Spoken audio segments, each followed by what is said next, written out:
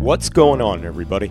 This is Sean of Raw Select Music. And this is the Super Sonido Show. I'm Lamali. This is Blue and Green Radio. Hello and welcome along to this month's edition of the Music for Modern Living radio show, right here on Blue and Green Radio. You're locked in with me, Nigel Gentry. Confessions of a Curly Mind. Blue and Green Radio. You're listening to Steve Williams at uk5.org. Welcome to the Blue and Green sessions. Ride the vibe with DJ Ronnie Ron. Twisted Soul with C.F. Smith. You're listening to the Blue and Green podcast, and I hope you enjoy what we are going to say. blueandgreenradio.com. Welcome, gang. You're listening to another episode of the Blue in Green podcast. Thank you very much for tuning in. It's awesome awesome to have your company today. We have an excellent show. Before we get there, however, quick rundown of the Blue and Green podcast. These are shows that run in conjunction with the online internet radio station Blue in Green Radio. We're a station that focuses on soul, jazz, funk, hip-hop, Latin music, new soul, etc. And we'd love for you to check us out. You can check us out at blueandgreenradio.com for our 24/7 continuous non-stop stream of awesome music from presenters from all across the world. And we're going to be talking to one of the absolute elite on today's show, our monthly residency with the incredible DJ Ronnie Ron, who is the creator of our Ride the Vibe shows, which air on a Mondays UK time, 7 p.m.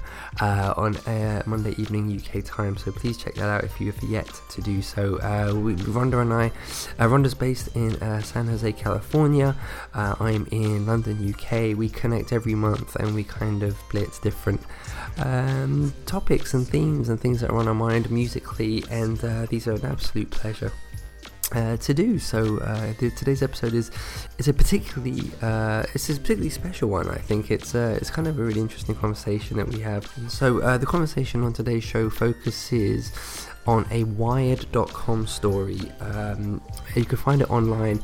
The title of it is DJs of the Future Don't Spin Records, They Write Code.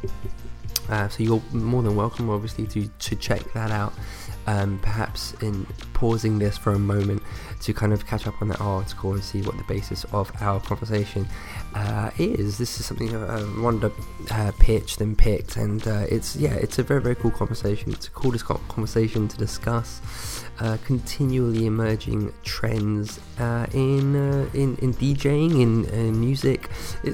I kind of look at this episode as something of a companion piece to a previous episode of the Blue and Green podcast that I recorded with our very good friend Dennis Jose Francois, episode 10. It kind of continues that discussion of how we consume music as fans, and I think this is a great extension of that conversation. So yeah, I'm very excited about it. I hope you will enjoy it.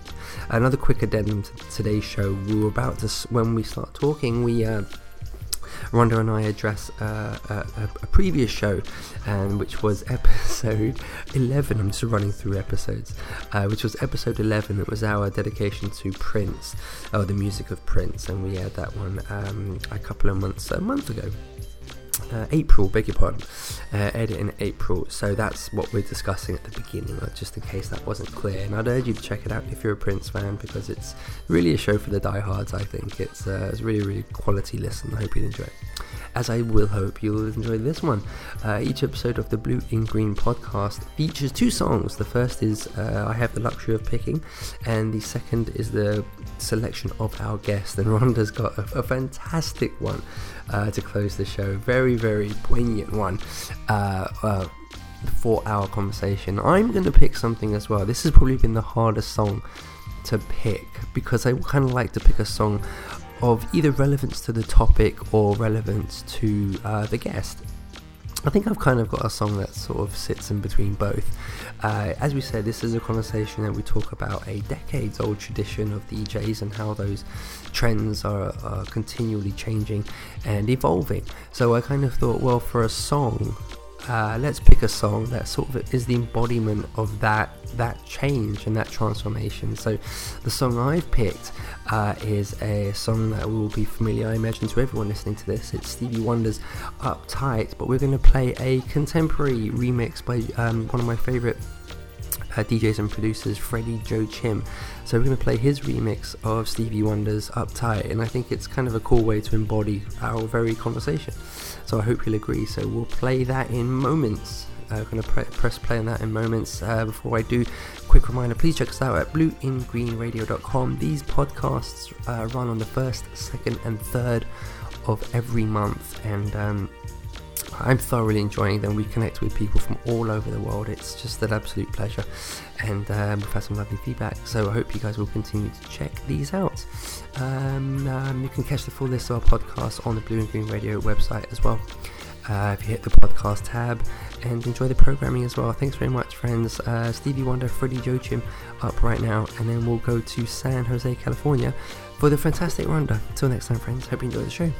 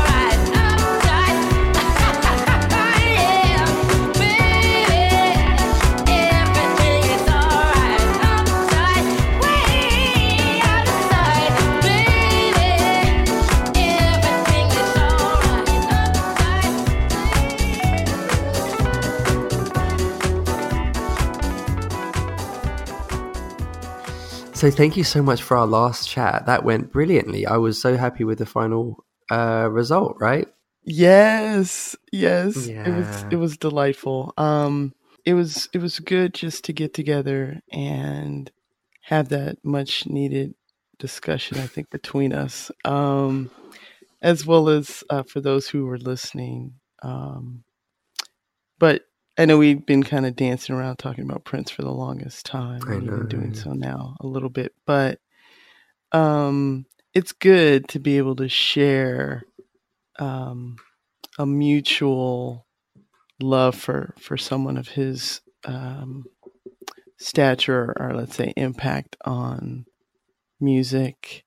And it was fun to just go back and go through that, and even my prep for our conversation, going back and just listening to his music. I think that part of it he would really enjoy, even himself, right?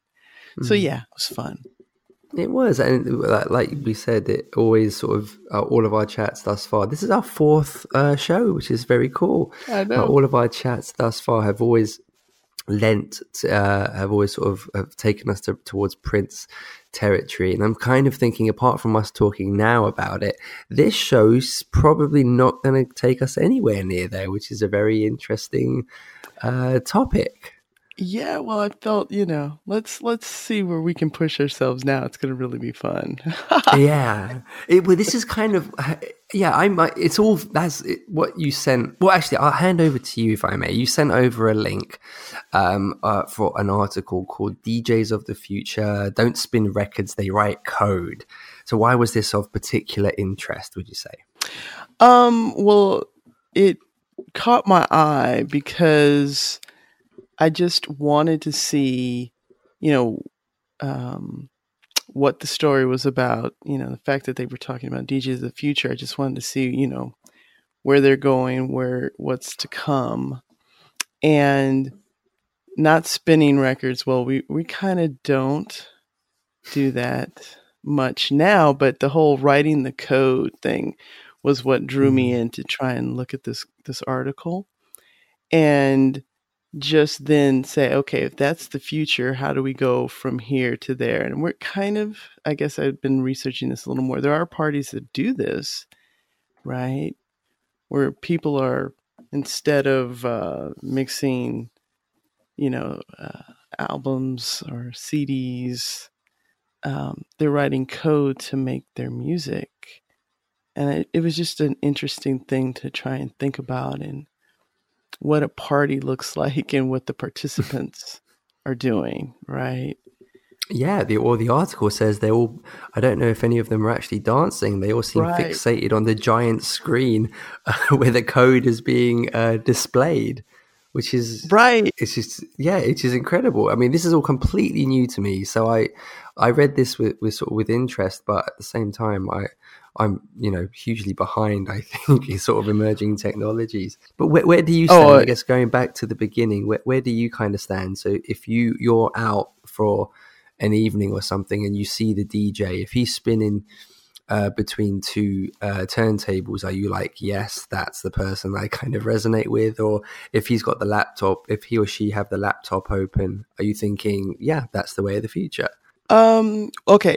So that's interesting the way you position that, right? We're familiar with the turntables and even CDRs. So I'm not so hardcore that you have to just have vinyl. All right, we'll start out like that, even though that's the history of it. Part of me, in terms of portability, if you're going to go to a party as a DJ, the idea of coming with USB sticks appeals to me greatly versus trying to lug around crates, right?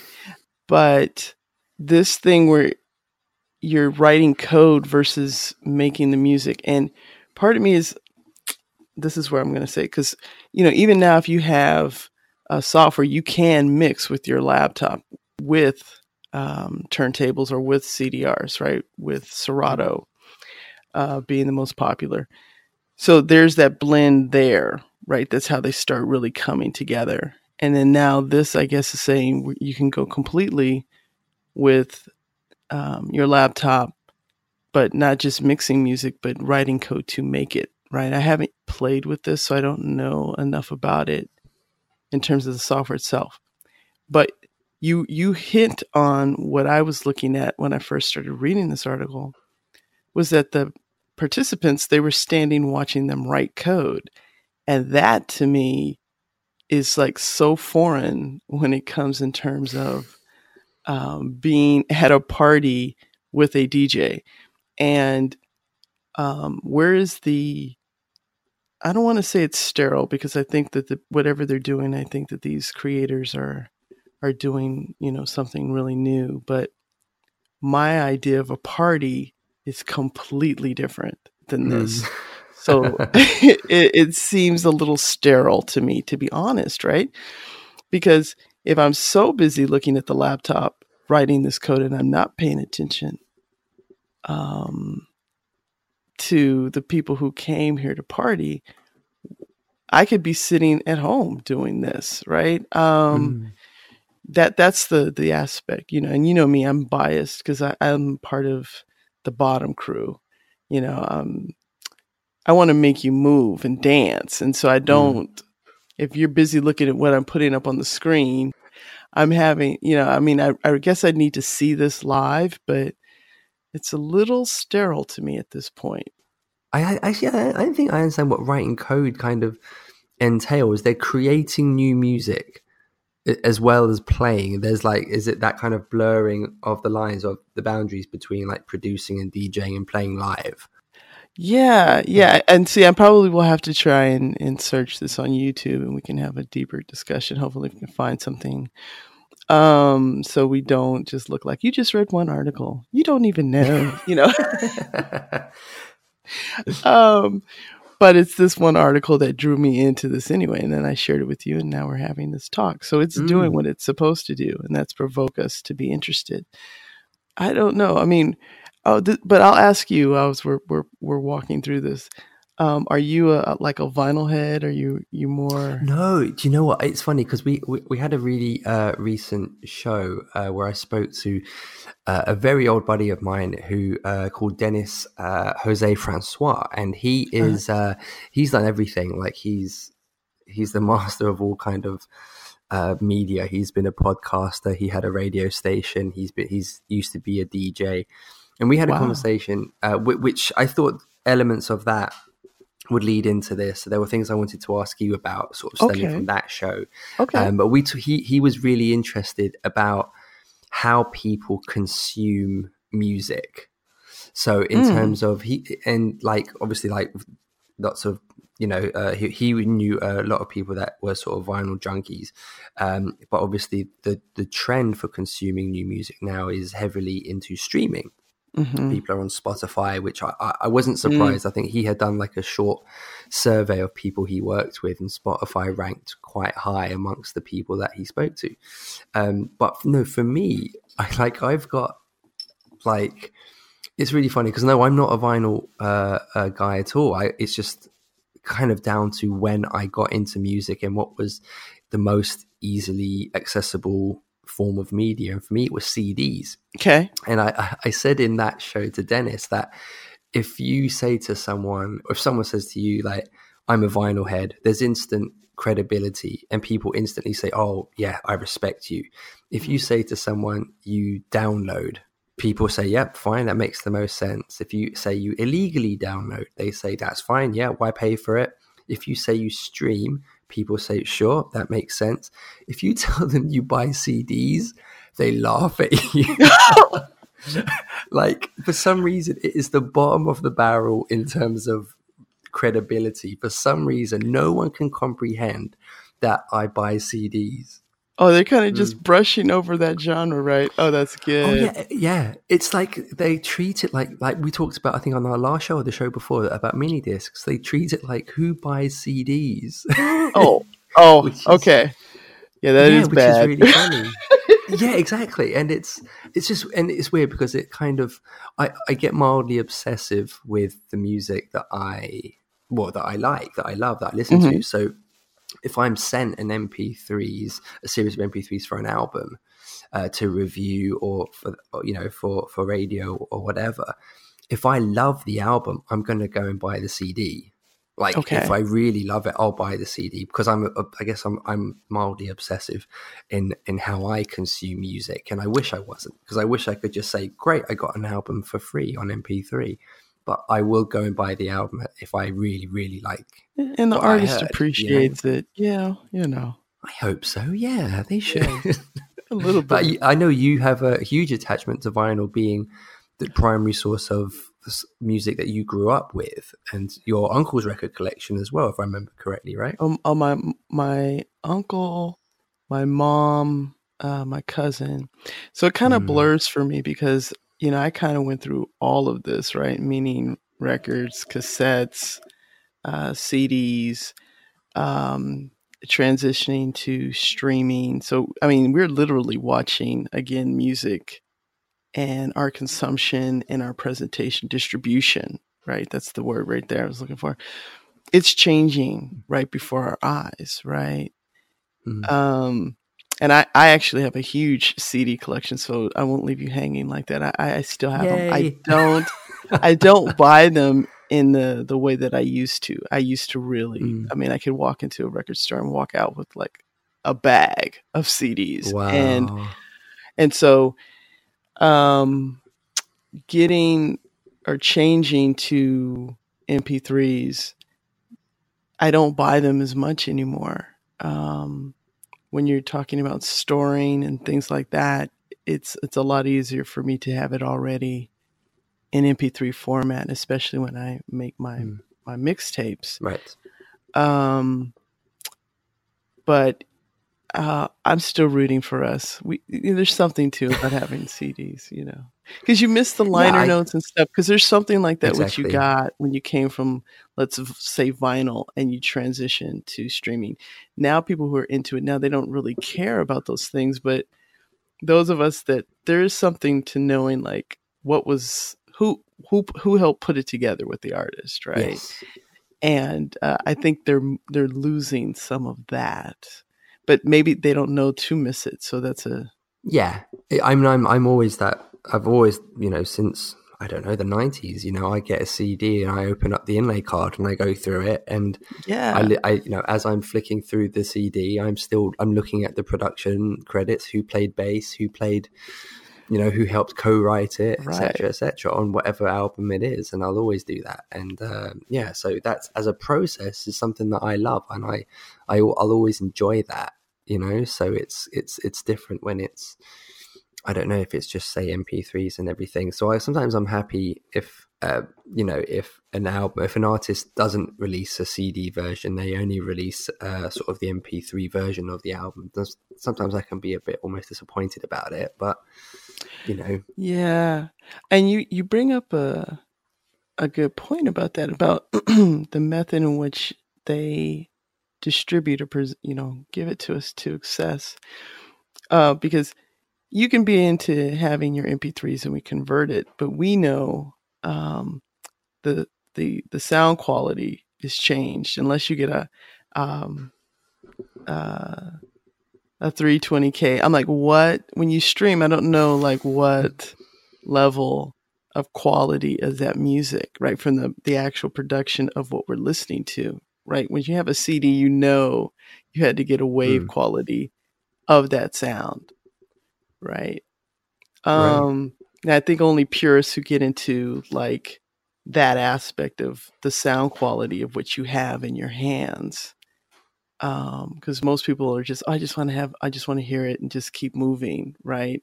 And so you can get away with 128 or something like that, but you're paying and correct me. And I have no idea, like, they don't charge like, oh, if you want this quality, you get this price. And if you get this quality, you get that, you know, so we could theoretically be getting charged for a lower quality MP3 and not know or care.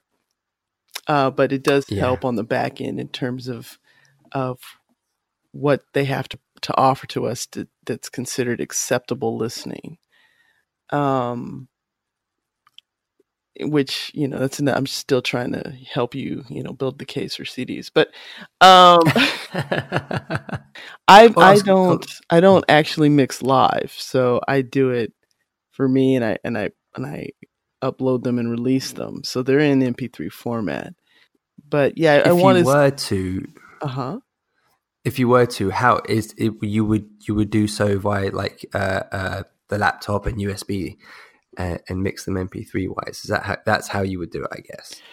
Or if you were playing out, would it be like, no, we've got to do this old fashioned way? oh no! If I were to mix, I'm part of the USB crowd. I don't really want the laptop per se. I want to like have my music on USB and then plug into, let's say, CDRs where they can take the USB format.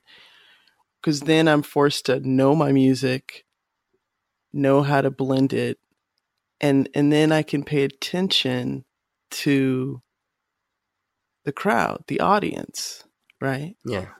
Because what I don't want is to be looking at my laptop, I guess what I don't want is to miss out of the connection, because if I'm going to be live, then I should be interacting with the crowd. If I don't care about that, then I can do what I do. I can sit at home. I can then look at my laptop and be, anal retentive about making sure everything blends together and perfect, because it's only me at that moment that I am trying to get feedback or response from, right? But if I'm going to be out with somebody, then that somebody should, I should be wanting to interact with them. And so that's kind of where I really, that's what I prefer for me, is that you get into the music and then you get into the crowd, because it's their energy that you should be getting feedback from or interaction with. If they're just standing there looking at you, and the DJs aren't even looking at their audience, they're too busy writing code, which you have to do, right? So I'm like, okay. I don't know. It is strange though, isn't it? Because I mean, just from what the article says, it's almost like it's an amalgamation of everything, isn't it? So they're not specifically there as a DJ to play music that you may know or may not know. They're creating new music. It's in its own way. It's a performance. There's I imagine Mark de Clive Lowe. He has a jazz trio, and he does jazz projects as much as he does, say, soulful house and new soul stuff. But what he does, which is something that blows my mind, is that he'll be part of a jazz trio playing live, and he's a pianist. But what he'll do is he'll sample them while they're playing, and then incorporate that into the live show. He'll just sort of, like, I don't know what software or what he's using to do that, but which that just blows my mind, that he could be playing and then record them and then sample it and make almost like a fourth person on stage who's creating a whole new dimension to what people are seeing, which is incredible.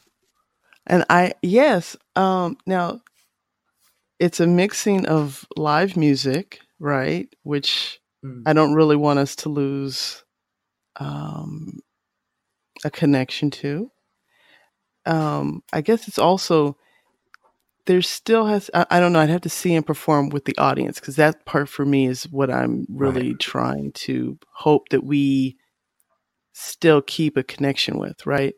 Because it's like, I think it's amazing. And sampling, I mean, the fact that he can do it and just on the spot do it, that's incredible. It sounds incredible, right? And that to me, I mean, because he's still interacting with somebody. It's not like I'm just standing here. Yeah. Go to blah, blah, blah, blah, line 10.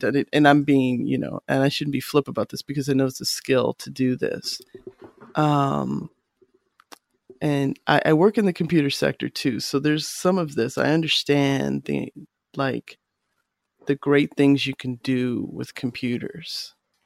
I just hope we don't get so impersonal about it that we miss out on the connection you get with music.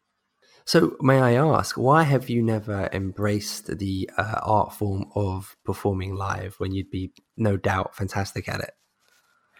I just never pursued it. Did you ever have the dream of doing it, just out of interest, where you kind of sit and you think, I could do that, I'd be awesome at it? Yeah, I mean, I've done a party or two, but I just haven't, it's not been my focus. That's I guess what I'm time to do it. And to do it right, it's its own craft, it's its own skill to do that.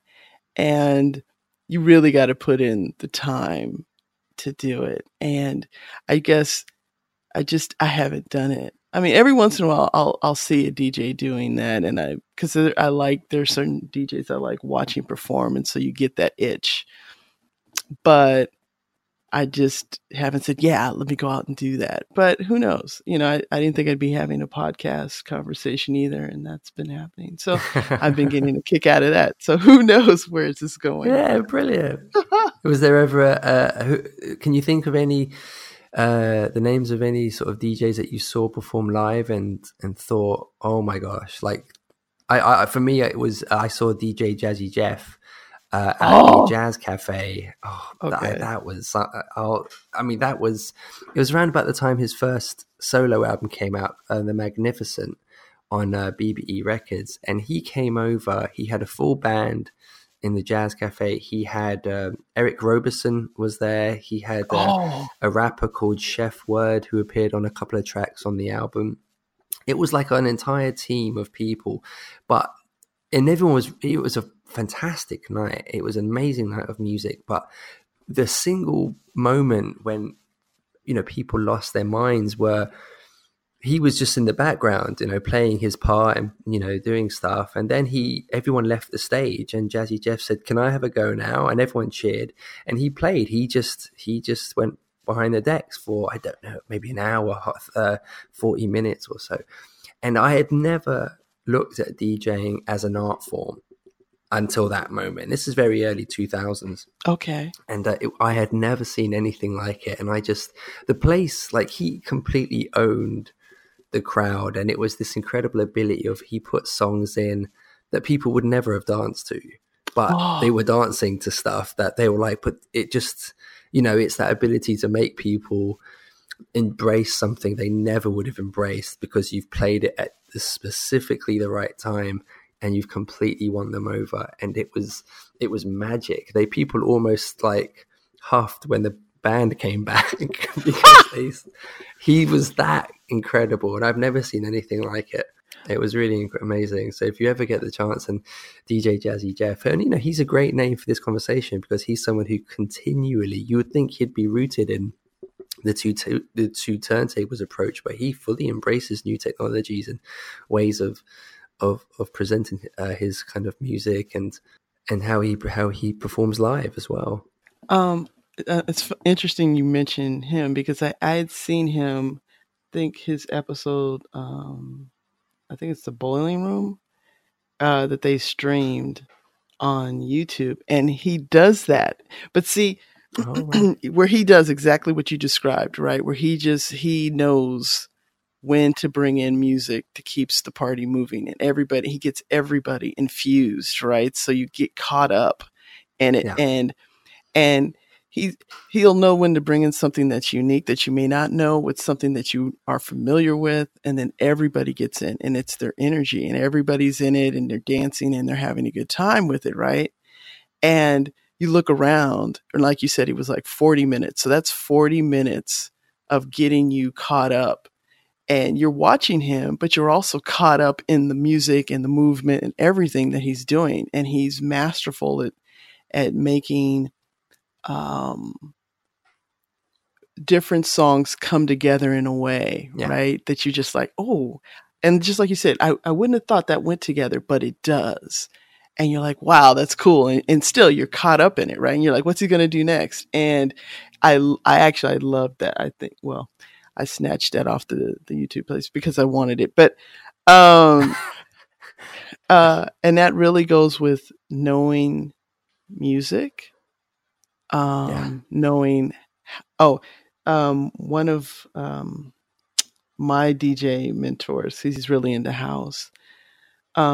He's like, you could take the same crate, and it's old school crate, right? But two DJs could take the same crate of music and come up with two different ways of presenting it to you. It's just about their feel with the music. And the more you know music and how to bring things in and how to add it, and even like he knows, because this is what he does. So when he starts, he gets a vibe from the audience, what I can do, what I can get, right? And if it lulls down, okay, I'm going to draw you back in. And I'm not that good. So that's probably the other reason why I'm like, I can do it. I'm going to stay in my lane right now till I give more to this craft. Because if I'm up there for 40 minutes, I want to be able to say, oh, okay, I picked something and you're not really feeling that. Can I bring in something that I think you will be feeling, right? And it's a skill. It really is a skill, and it's nice. But it's the confidence as well, isn't it? To play something that you know is the right thing to do. You don't know whether it will be embraced, but it's almost like, I know that this works, and now you have to figure out that it does, or even if you don't at first. Right. It's, as opposed to just shying away from it or playing safe. It's. Yeah, he was someone for me that just completely demonstrated what an art form it was. And anyone that ever says DJing is just going up and playing records, you've never seen him. Oh, you don't just make a playlist and just play that? That's not it? They love requests. Yeah, go into ask them what you want. Well, that happens. Yeah, that could be. Well, that's tricky too, right? Because people think you have everything in the world, and we as DJs try and have everything in the world. So it's like I don't have that track. Okay. Now, if you're connected to the internet, you may be able to get that track on the fly and then bring it in, which is one aspect that having a laptop would be beneficial, because you're always going to have that one where they're like, oh, that was so great, but could you play blah, blah, blah, blah? And if you didn't bring blah, blah, blah, blah, you're like, and you just don't kind of want to, how could you not like that track? I'm like, it's not that I didn't like it. It just didn't prepare for you. So that's fine. Okay. I'm going to recover. Okay. Right? Because you're going to have that. But there is something to what we do and the way we love music, it's our shtick, right? You are into music yourself because you love music, and every chance you get, I guess you're getting the CD. So CD lovers around the world, let's unite. But there are so few of us. I know. Actually, based on the price, yes, I do know, because now they're going through the roof again to get them, right? Do you know the weirdest thing is that I'm seeing like a lot of like independent labels and artists, like on Bandcamp specifically, but they'll be releasing like an album. Like you have vinyl, which is as prevalent as, say, the MP3s, but they'll be releasing on cassette tapes as well. What? They're bringing cassette back? I don't know if it's... I don't know. I honestly don't know. I feel like I'd love to reach out to certain labels and say, you've released this on cassette. Why? Like, is there a market for it? Or you're doing it for the nostalgia aspect? Or is it like a collector's item in its own way? Like, what is it? Like, why? Like, they actually won't have CDs of certain things. It will be cassettes and digital, or cassette, digital, and vinyl. And it kind of blows my mind that, cassettes, and sometimes they'll release such a limited edition of it, it will be sold out. And it's like, but who bought it, and what the hell are they playing it on? Who still has a cassette player? It's amazing, isn't it? Okay. I still have a cassette player. I just don't use it for that. I have one. It's locked away. Yeah, but it's no. I mean, in storage. No, I got it. No, but I mean, I still have it in my car, but I don't play cassettes. Oh, right. I have it where it can hook into my digital music, and I play it that way, so it goes to my car. Right. But I used to have cassettes, but I'm not trying to go back to that medium. I know, yeah. Okay, yeah. If you're out there, let us know why you're still buying cassette, because that... That's a really surprising one. I mean, they'll be doing stuff on mini disc again soon. That'll be like... Oh, I only bought mini disc, though, to record. I didn't really do it to buy music. Well, I got it as a gift, and I think just as mini discs were sort of on the way out. So I think I converted a bunch of stuff I had on CD to mini disc. Okay. So I never bought an album on mini disc, but I had a mini disc player. Oh, that's good. So yeah. Yeah. Like when it was big, it was really big in Japan. It didn't really pick up, I think, elsewhere like it did in Japan. It was really, really big then. And for me, I did have mini disc decks, but all of that was so I could transfer mini disc to CD the other way, right?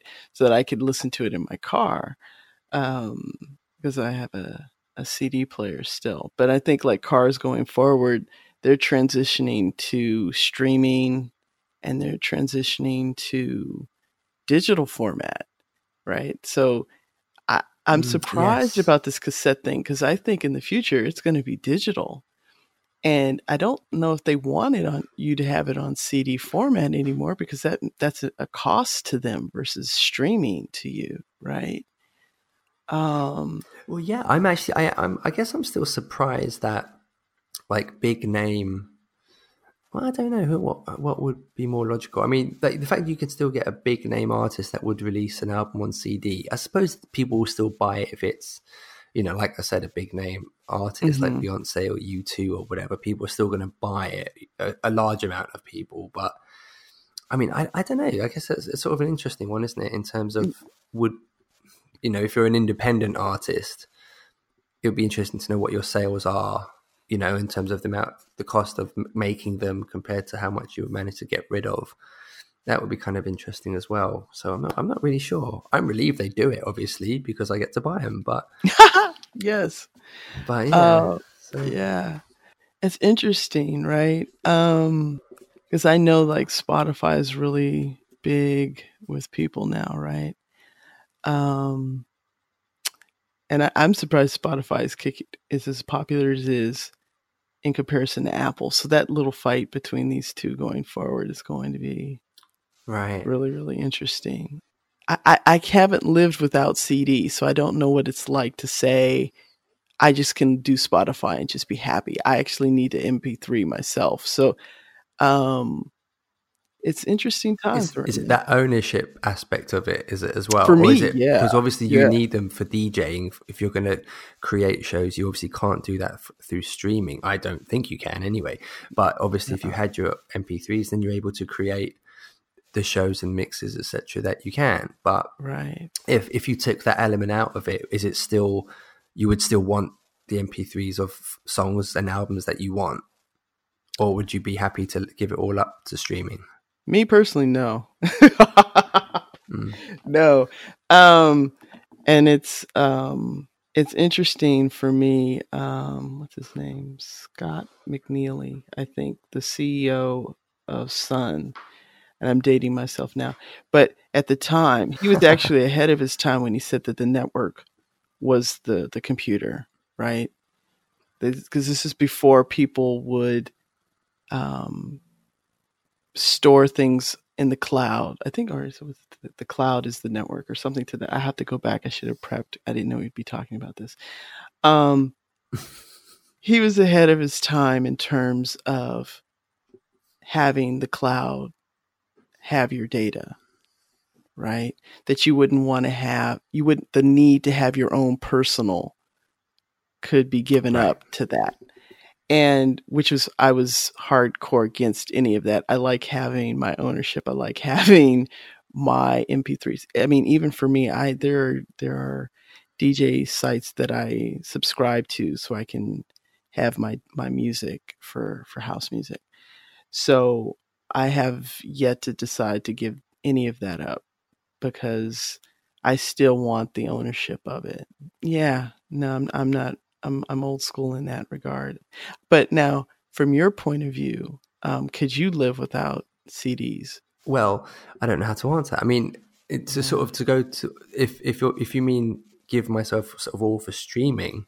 Mm-hmm. I honestly don't think so, because I don't think everything because I like really sort of. I've never sat down and tried to explore the catalog of, say, Spotify or any of the other places. So I'm not sure because I'll buy a lot of independent stuff on Bandcamp. So I don't know if all of that is there. Mm-hmm. Do you know what I mean? Yeah. So I'm not sure how extensive. I imagine it's in the artist's best interest to whoever you are. If you've just recorded a song in your kitchen that you want people to hear, then you're going to have to get it on those sites. Right. So, which isn't by any means impossible to do so. You don't need like an agent. You don't need to pay thousands of pounds or dollars to have it there. So it's clearly within your best interest to do that. But again, I don't know how extensive a catalogue of what I have or what I listen to is on there. But no, it's very much for me, it's that kind of, it is that ownership. I mean, I have CDs also because I play them in terms of for when I do shows, you know, the CDJs and stuff. So I don't, so I need them in that respect. But no, I think if you took radio and everything out of the equation, I think I would still be obsessive enough to want that CD hard copy. And I don't specifically, I enjoy it, but I would love to not to have that attachment because I'd save quite a lot of money. You know, I don't particularly, you know, if I could pick. We want you to buy. I know, but I just can't. I can't switch off sometimes, you know, and it's hard to listen to radio because that obsession is like, if I hear something, I'm like, what's that? I need that. What is that? So it just goes from there. Yeah, and it gets quite extensive because it's not just the song, it's who's that artist. I haven't heard of that artist. You look them up, they have 3 albums. Then you go, no. 3 more? There's a come on. Exactly. There's a completist aspect of it. So thankfully I'm patient, but it all adds to torture in the end. I'm not like I have an issue where I just buy. Oh, sorry. Yeah, I am. I think actually not having record stores around me have broken me of that. Oh, I see. That's a great point. Because I don't have that. So I get it from there's a good and a bad to that, because the good is my pocketbook, but the bad is I would go in and stumble across other music that I wasn't going to even think about purchasing. To your point, yeah, I'm a completist too. If I like an artist, I like to go back and get their music as much as I can, just so I can be familiar with the work they've put together. And that's the thing too, right? Because now when you look at a CD online, I don't have to get every song. I can just get the songs I like, right? So that's kind of different with it's how people grew up with music too. And you're right about the collection, because I don't know how much of what I would consider old school, my parents' music, is in Spotify. Like if I try and go back and get the oldies, are they even there? What I deem oldies, and they're probably deeming my music as oldies. So that's another whole conversation. But like, okay, yeah. Wait, that's my music on there. Yeah, you can get the oldies. Wait, that's my music. So wait, I'm just trying to think like for like my nieces and nephews, for your children, how they're going to grow up. And I didn't think they'd even see a cassette, but now you've given me, you know, they may, who knows? Yeah, you know? they might if they get into really niche record labels and, you know, things like that, then they absolutely could end up with cassettes. I don't know how easily it is to even buy those, like the cassette player. So you better keep that in storage, man. That might be. I know. I'm gonna have to. Yeah. I've actually. I when I do these, I set up shop in the kitchen, and I've glanced over. We have a little boom box, and incredibly, there's a tape player on it. Yeah. I had no idea. How old is this boom box? Oh my god! You have a tape player. You better hold it, man. No. Don't put it out on YouTube. You may not get it back. I'll put it out on eBay. You might be able to sell it, but I know. But now I have to raid all those record labels and buy all the tapes. Oh no! Your wife's gonna be. I know. What did you listen to her for? Geez. No, we need that money. Let you have CDs, no cassettes. So, I think that's probably one of the reasons why people respect vinyl heads so much, because of, you know, for me to say CDs, or for us to say CDs are expensive, vinyl is expensive. Oh yeah. You know, I've met a few people who I knew a guy who was he was a collector, like full stop. He wasn't a little bit of a collector, or he wasn't someone that would buy occasionally. He was a collector. He was on watch lists. He had a list of things he wanted, and he would spend hundreds every month on just pieces of vinyl that, you know, he had just obsessed about.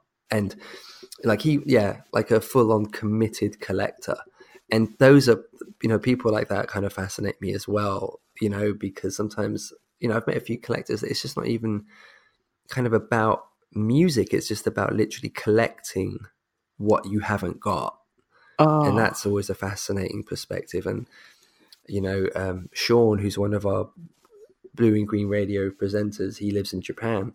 And he's not a collector, but he is he's a strong vinyl junkie, and he has to rein in his purse strings a little bit because he spends quite a lot per month on vinyl. Which is so I guess it's a different level of commitment, I think, to be a vinyl junkie. It is, but they'll still make them, right? I was shocked to learn that they're making the cassettes, but. Yeah, does he mix with vinyl, or is he just? Yeah, he plays out as well. Okay, yeah. And he'll bring the truck with him of his the crates and everything. So he shows they're all vinyl only. Oh, as well, so he's all in. Yeah, shout out to Sean Hyde. Yes, I give it to him. Here's the claps, because I'm telling you, to do the crates, wow! I did a huge dap to him. See, that's where I side with the digital medium, because the idea of having to do that, one, it's the love, so I give him that.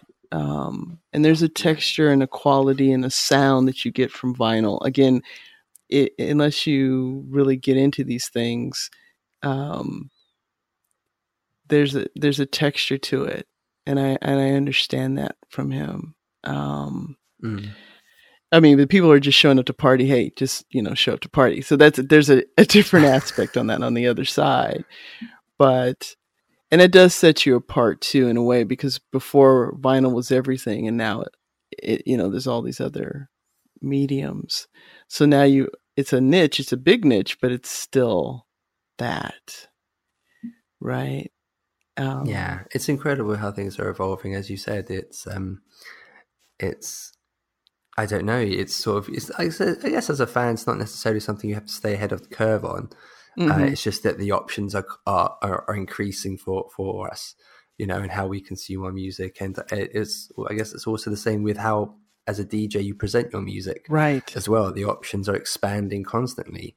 So it's something that I don't think it's anywhere near completely evolved in. I think it's going to continue. Yeah.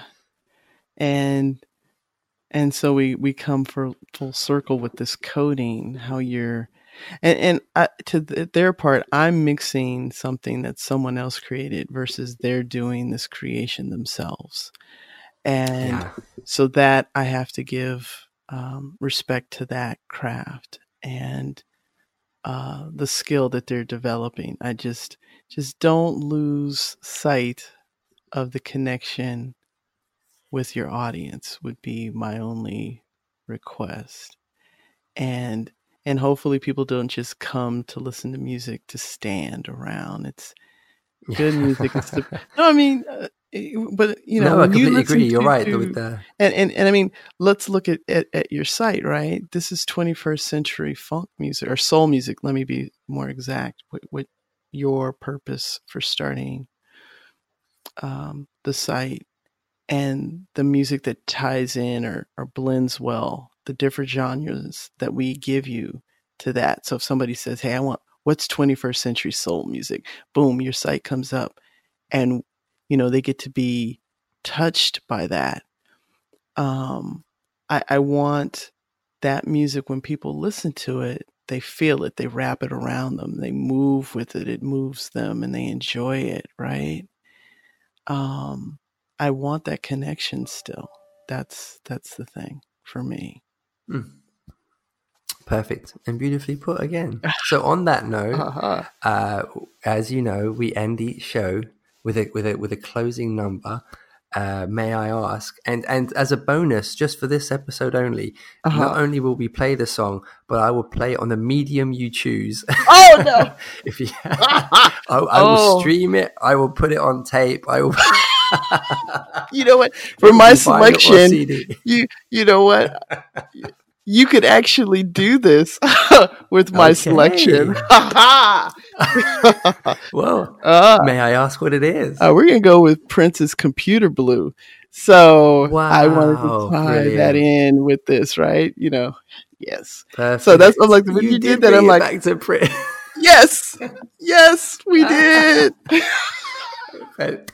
I applaud you. And I thought that wasn't going to happen on today's show. I know you've done it masterfully. Very good. I'll let you pick the format for choice. I might just. If you have the cassette of Computer Blue, I'm in awe of you right now. Okay. Well, even if I don't, but if I did, I have no idea how to put it onto this. So I would probably just. Yeah. No, I know. Full disclosure, it may just be the MP3. Okay, we'll let you slide this one time. Okay. Computer Blue, perfect pick to close the show today. Wonderful. Thank you so much, dude. All right, you have a great evening, okay? Excellent, and I look forward to next month as well. Thank you, me too. Wendy? Yes, Lisa. Is the water warm enough? Yes, Lisa. Shall we begin? Yes, Lisa.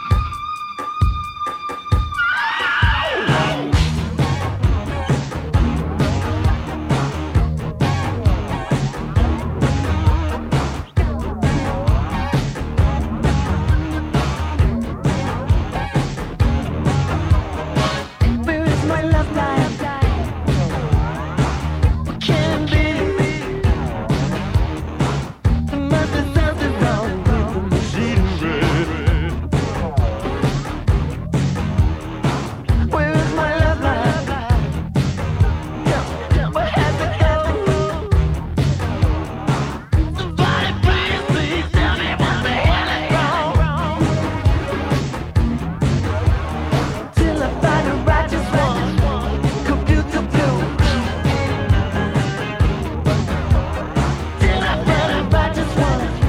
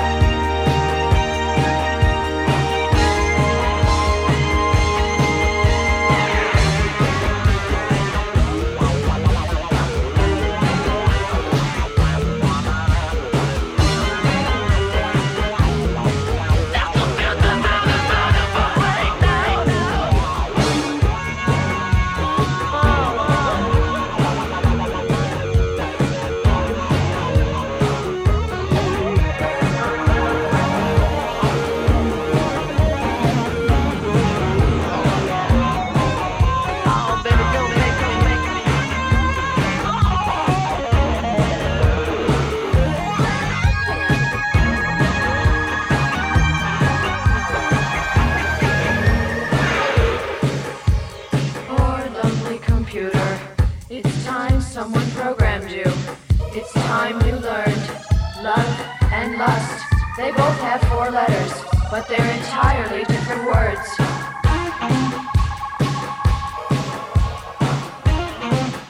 Poor lonely computer.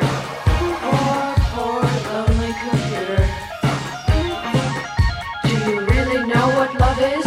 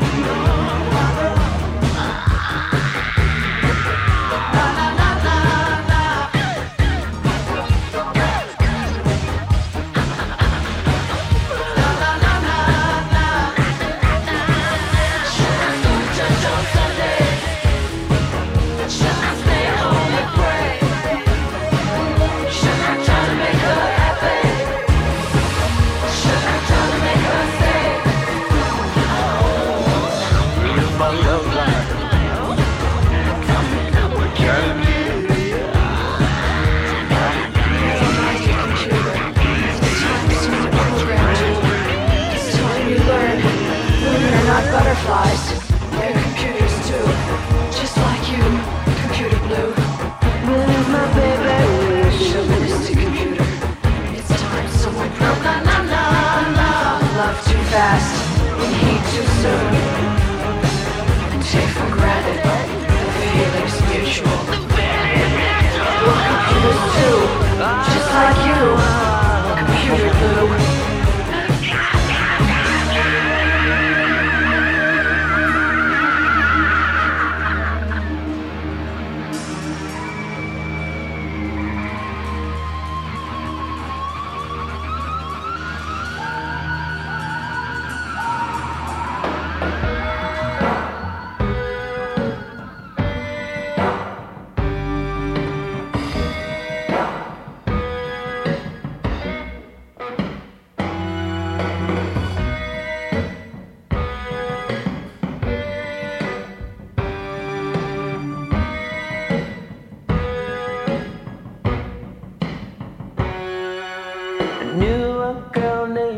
I guess you could say she was a sex fiend. I met her in a hotel lobby, masturbating with a magazine. She said, how'd you like to waste some time? And I could not resist when I saw a little naked ground.